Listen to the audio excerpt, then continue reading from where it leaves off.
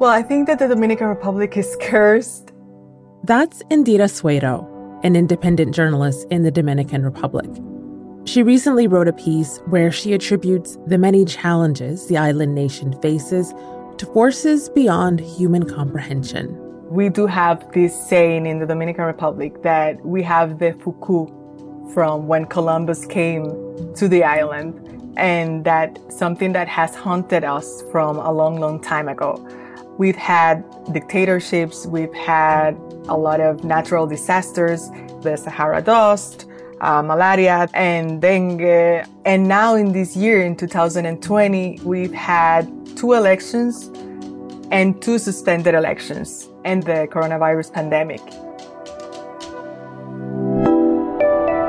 I'm Malika Bilal, and this is The Take.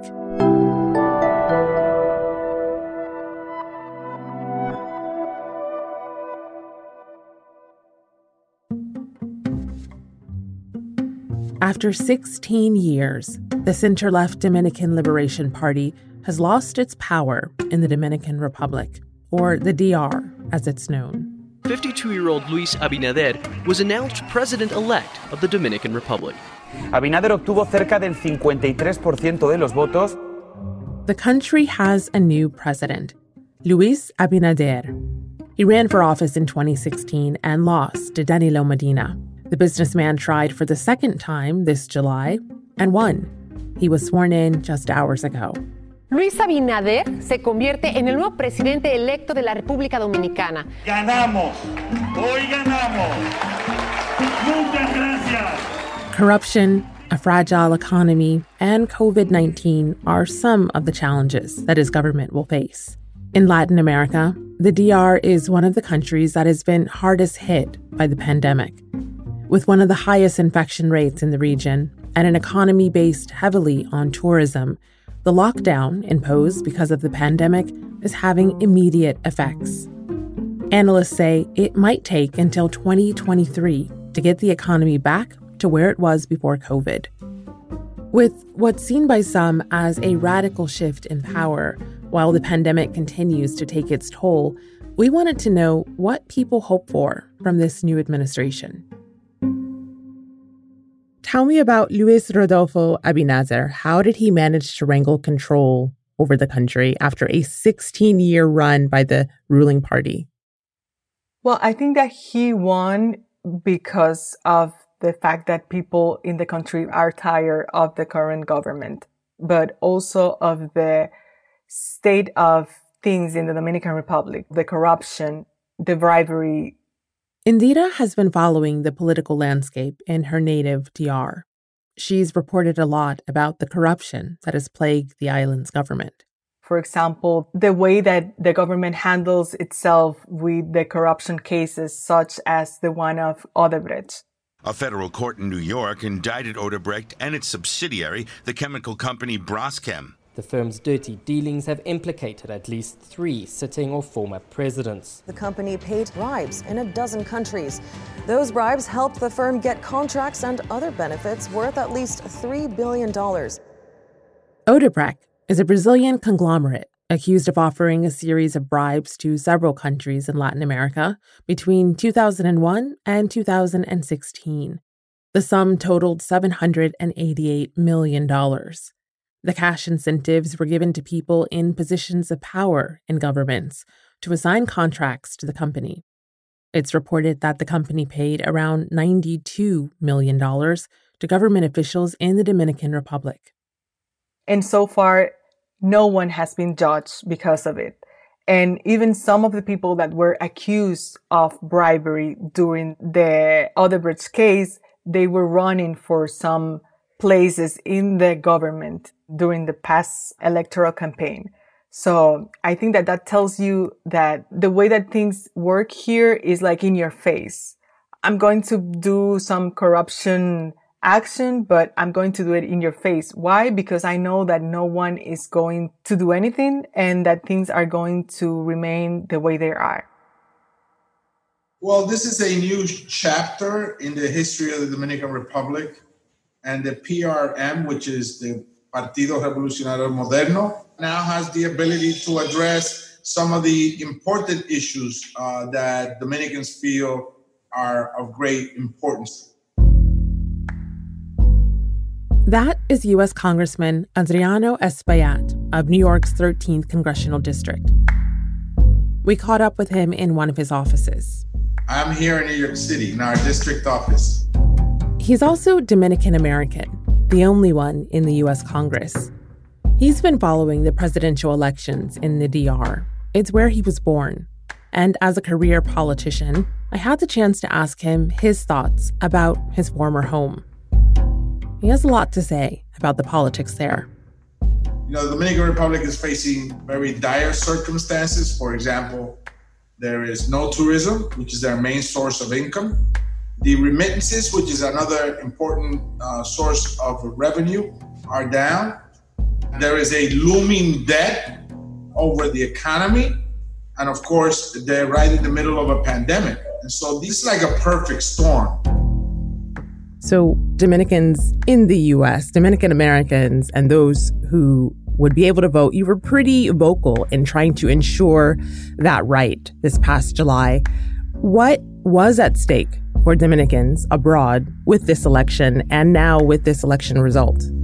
Well, they had a constitutional right that was acquired when the Constitution was reformed that gave the diaspora, not just in the United States, but in Europe and the rest of the world, the right to vote. So there was close to 600,000 voters, and they have 7 members of Congress, of the House of Deputies. While the island has a population of nearly 11 million people, Dominicans abroad also have a say in the fate of their home country. As Representative Espaillat says, they pick 7 members of Congress to represent their interest in their homeland. I think they should also have a senator. And they don't have that according to the Constitution, but I think that they should. They shouldn't be subjected to a second-class citizenship.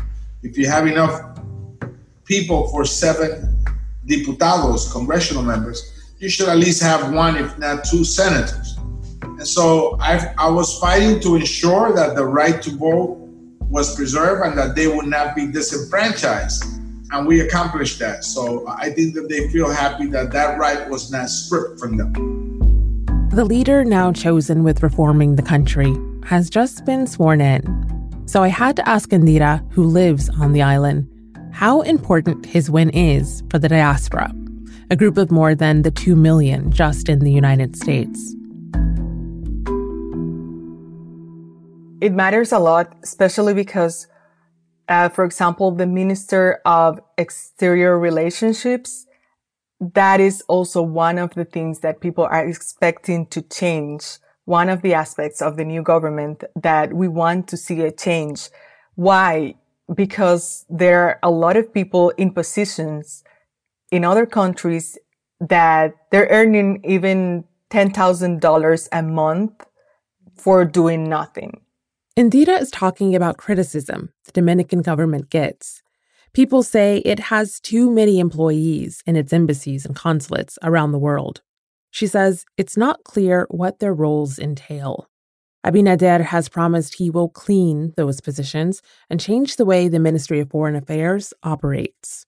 To the ones living in the United States, it will matter a lot because that is one of the places in which there are a lot of positions of people doing nothing. And also because we need someone that helps the diaspora in the United States to feel engaged with the Dominican Republic. Because what happens is that there were a lot of people that left the Dominican Republic in the 80s, in the 90s, and they raised their families in the United States, and they will tell you, oh yes, my parents are Dominicans, but I've never been to the Dominican Republic. So when those parents die, what will happen with those ties? What will happen with the money that the parents send? Because we also live from the money that a lot of people living abroad send.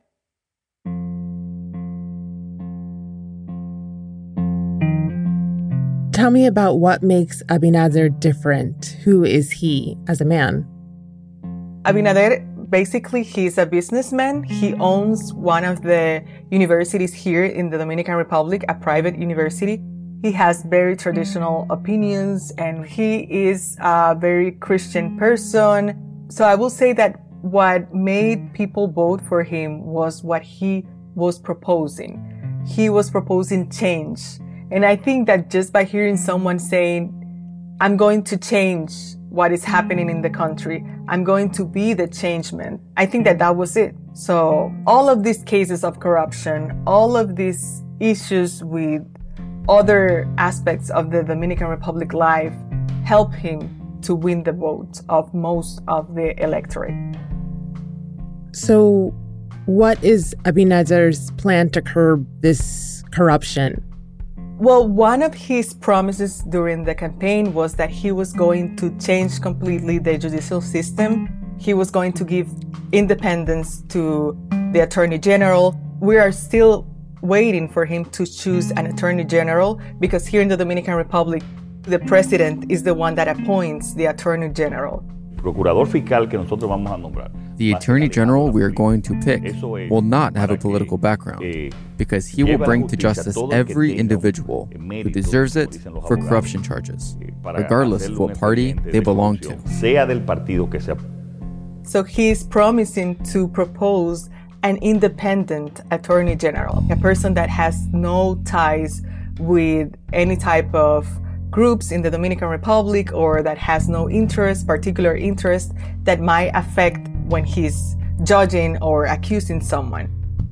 As Indira explained, Abinader campaigned on a promise to overhaul the country's judicial system. As part of that, he will pick an independent attorney general to hold federal employees accountable. Corruption and impunity in the Dominican Republic impact all levels.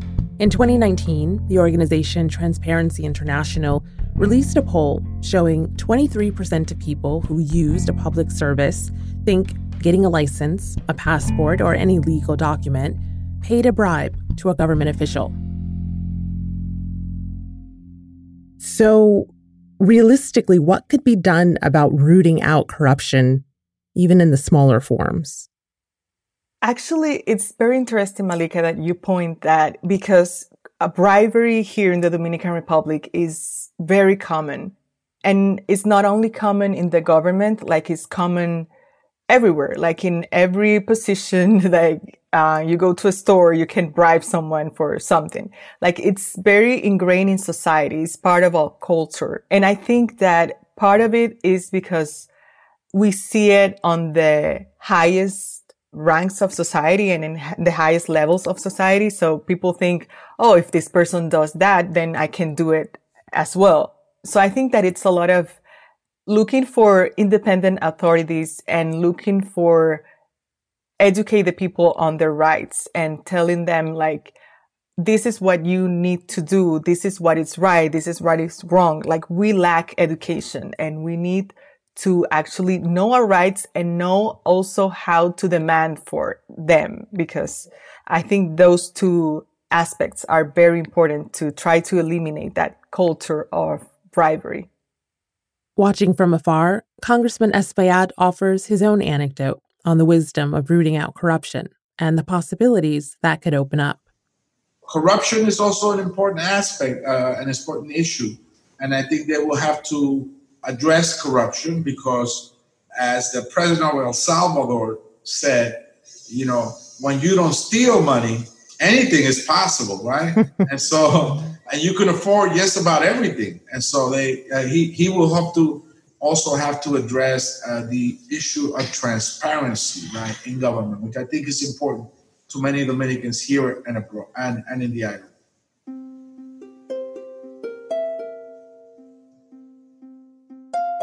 So there is another big crisis that the president will have to contend with when he takes office, and that, of course, is the pandemic.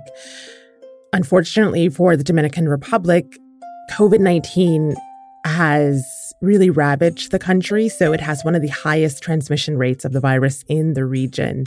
Some areas are under a curfew to help with social distancing and try to curb the rise in cases. But what policies do people want the president to put into place? How do they expect him to fight this?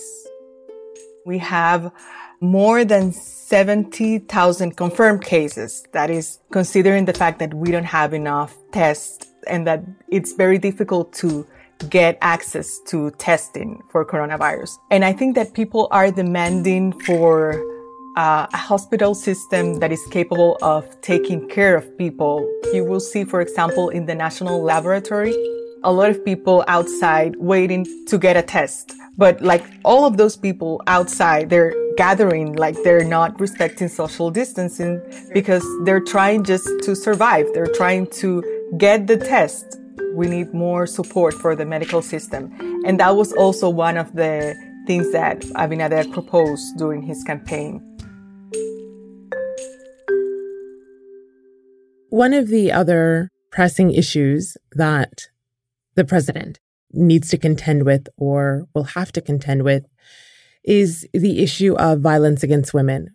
Last November, women took to the streets to protest against violence. The Dominican Republic has one of the highest rates of femicide. So representation matters, clearly. Someone who will fight for this issue matters. The vice president is a woman, but in his cabinet of 22 ministers, only 2 are women. How are women in the country feeling about this? What are they doing about this? What are those conversations like? Well, the state of women in the Dominican Republic, it's a very delicate state as well. We have one of the highest rates of domestic violence in Latin America and the Caribbean. And I think that there has not been a lot of effort maybe put into resolving that issue.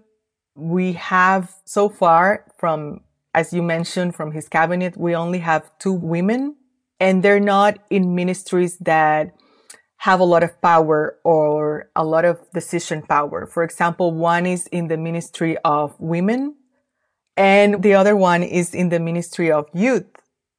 So basically what Abinader is doing so far is that he's continuing with the long history of putting women in places in which they don't have a lot of decision power or they cannot prove what they're really made of. For example, the woman that was assigned as Minister of Youth, she's a chemical engineer.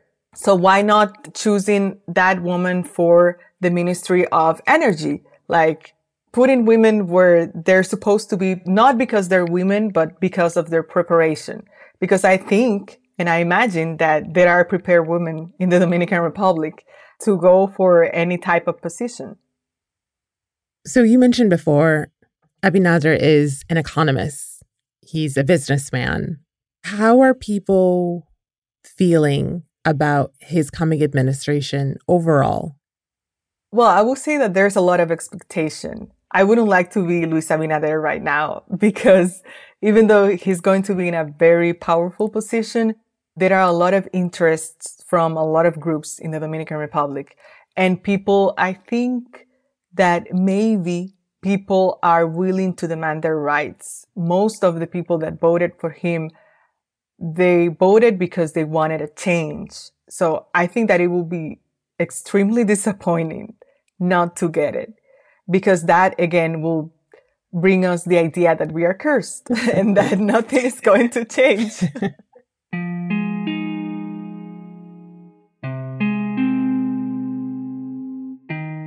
So personally for you, what are you hoping for in this next administration? I'm hoping for someone that really cares about the country because, for example, I'm here. I was born and raised here, but a lot of my friends are not here. And that is because there is a lack of opportunities for young people. For example, I did my master's in the United States, in Florida, and I went there with a Fulbright scholarship. So when I came back, the first question that a lot of people asked me was like, what are you doing here? You're wasting your life in the Dominican Republic. Like, why are you coming back? So it's very hard to get that question, especially because you start thinking like, what am I doing here? And I think that there are a lot of people asking themselves that question right now. And that is in the middle class. I can't imagine what is happening in the lower classes with young people that have no access to education. They have no access to scholarships like the one that I got. So what is the expectation for them? Like, what are their opportunities? So I really, really hope for a government that is compromised with changing the current state in the Dominican Republic and just honesty. I think that is the main aspect that I'm waiting for. And that's The Take. This episode was produced by Ney Alvarez with Abigail Oniwo-Hacha, Priyanka Tilbe, Dina Kisbe, Alexandra Locke, Amy Walters, and me, Malika Bilal. Natalia Eldana is our engagement producer. Alex Roldan is our sound designer.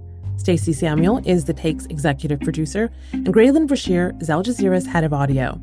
If you haven't subscribed to the show yet, go to this episode's description. You'll find extra info about the topic, and also you'll see our social media handles. Get in touch at AJ The Take. We'll be back.